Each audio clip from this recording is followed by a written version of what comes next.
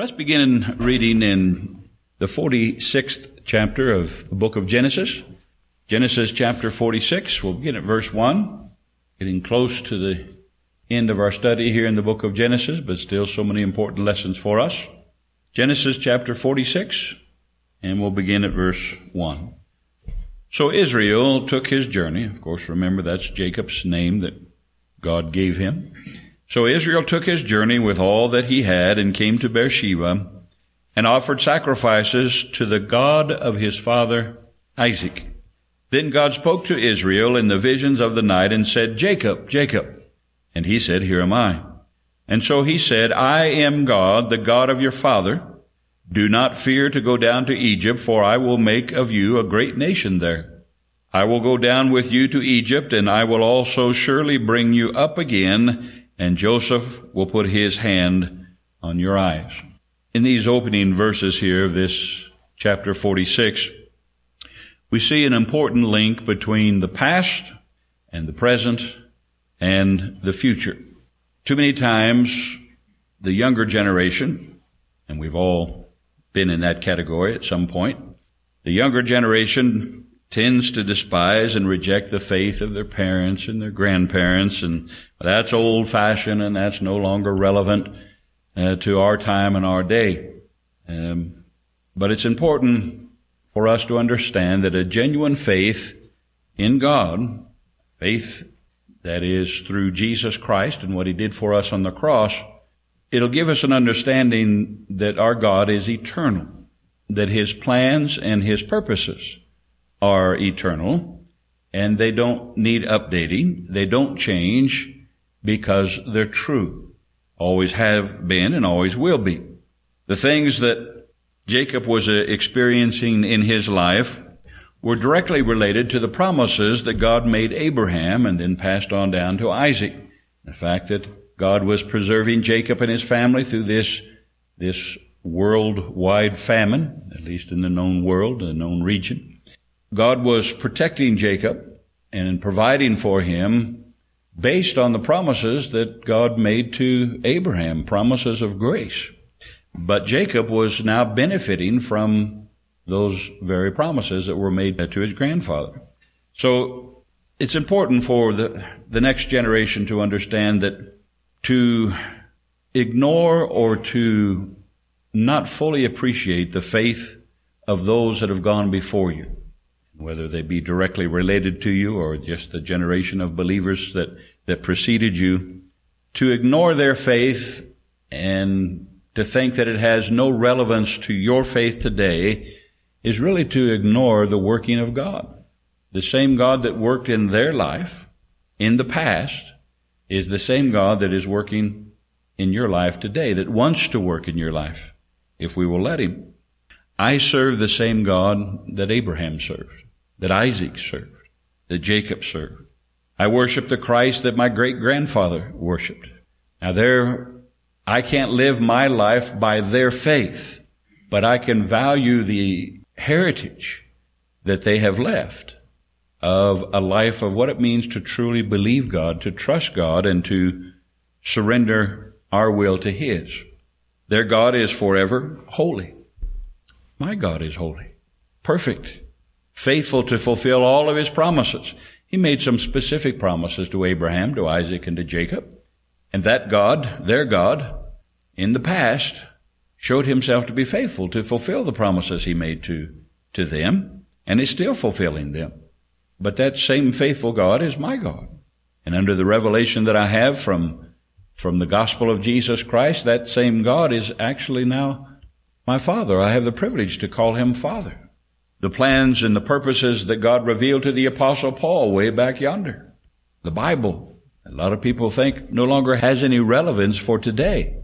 Those same revelations that God gave Paul are the revelations that the Holy Spirit has given me. They haven't changed. They're still faithful. And this eternal God from the past is eternally the same. And yet, for each generation, his faithfulness is new and fresh to those who will believe. God started out and said, "Jacob, I am the God of your father." But then notice he also calls Jacob by name. Jacob, Jacob.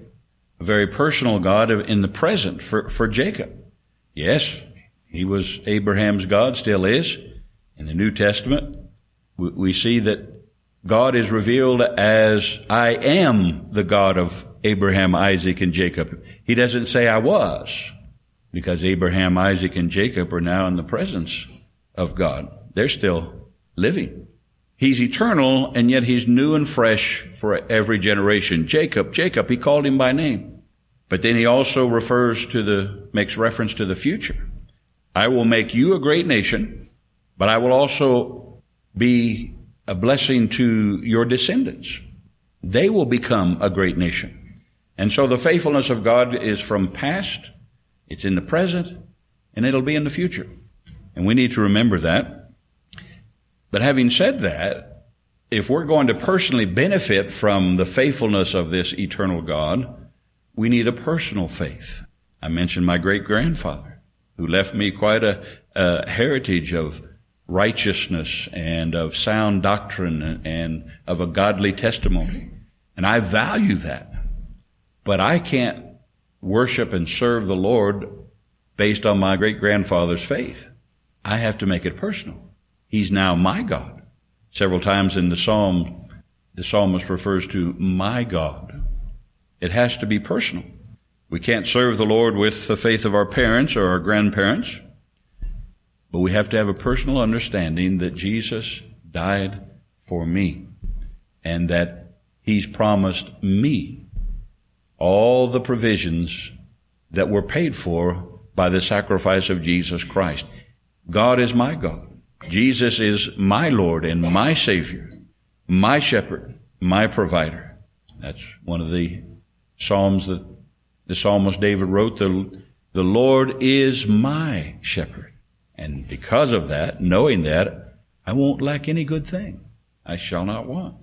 God's plans and faithfulness were not going to die they didn't die with Abraham. They weren't going to die with Isaac. And God made it clear to Jacob, my promises, my purposes aren't going to die with you either. I will continue to fulfill all of these promises to the next generation. God will do the same in our life. Well, let's go on to verse 5 of Genesis 46. Verse 5. Then Jacob arose from Beersheba, and the sons of Israel carried their father Jacob, their little ones, and their wives in the carts which Pharaoh had sent to carry him.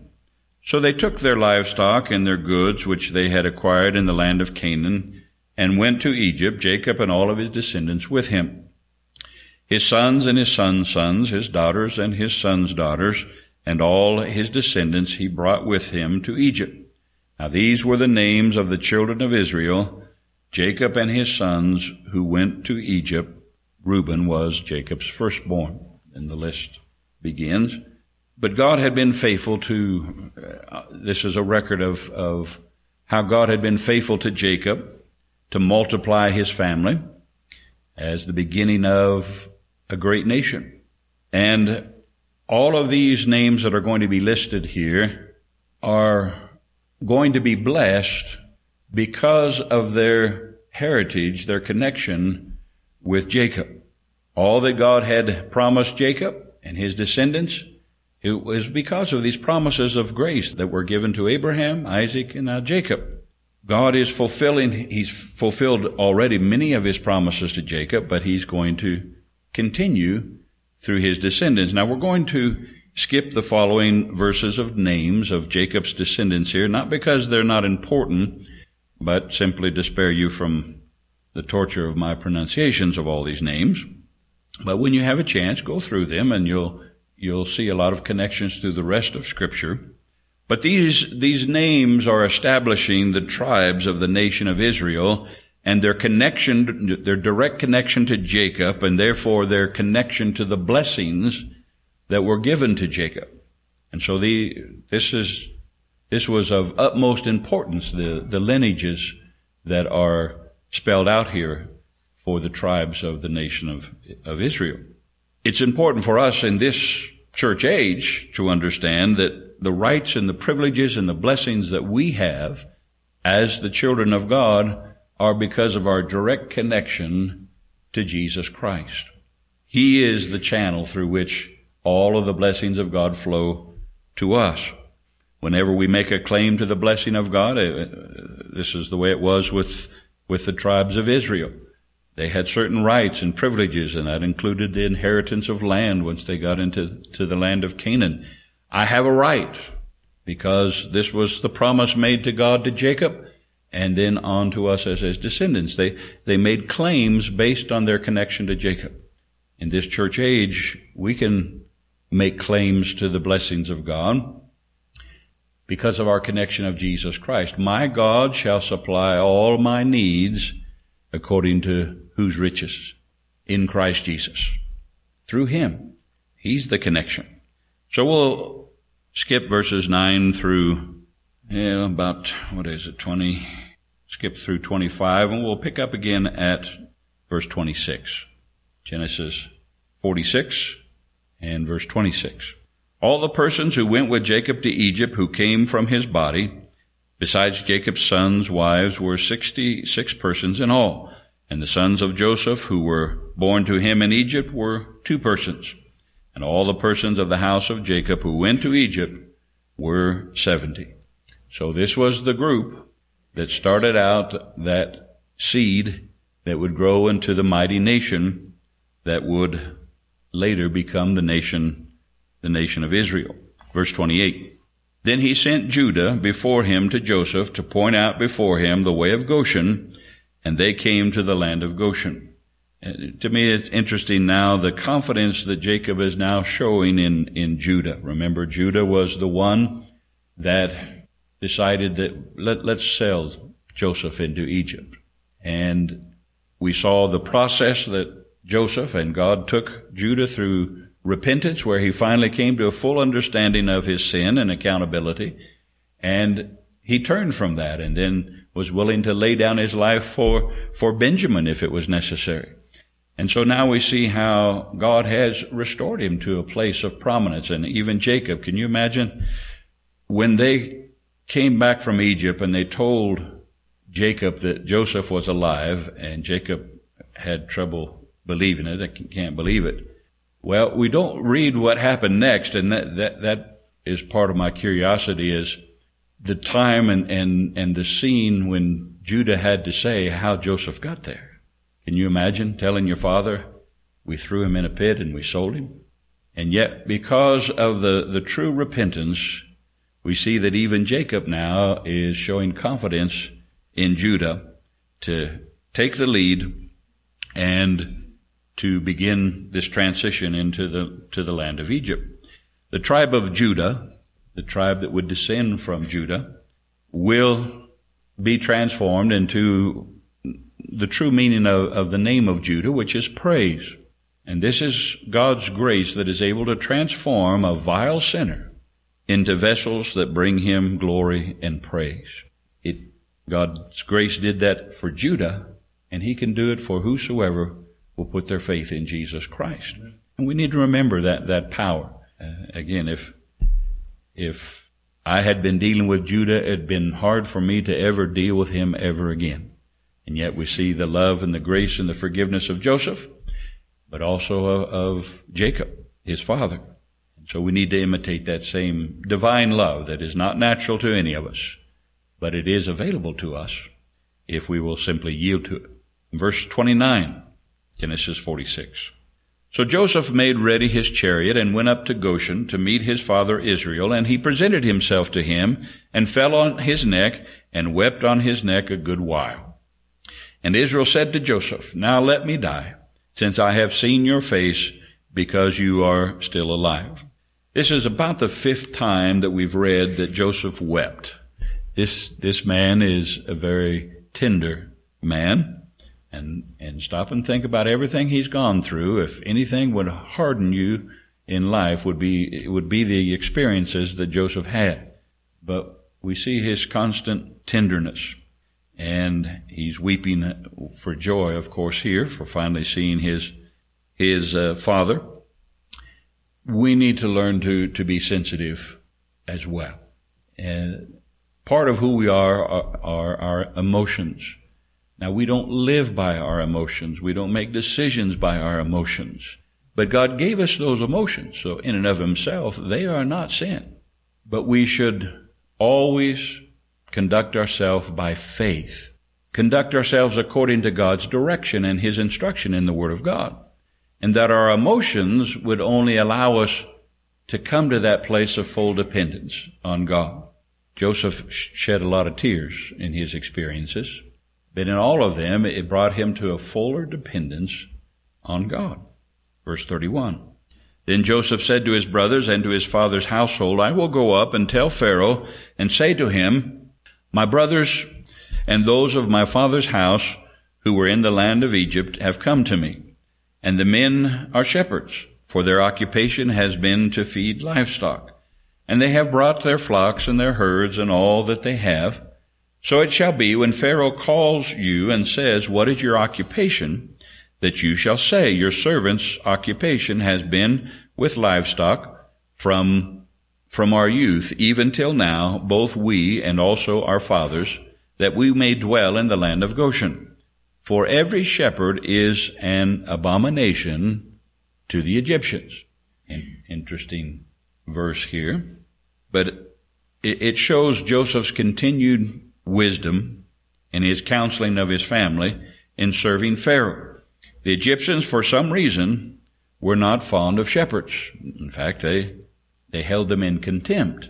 But Joseph counseled his family, his brothers, to say that their occupation was not only shepherds, but also in livestock, cattle. And in doing that, presenting their talents, which everything that Joseph said was true.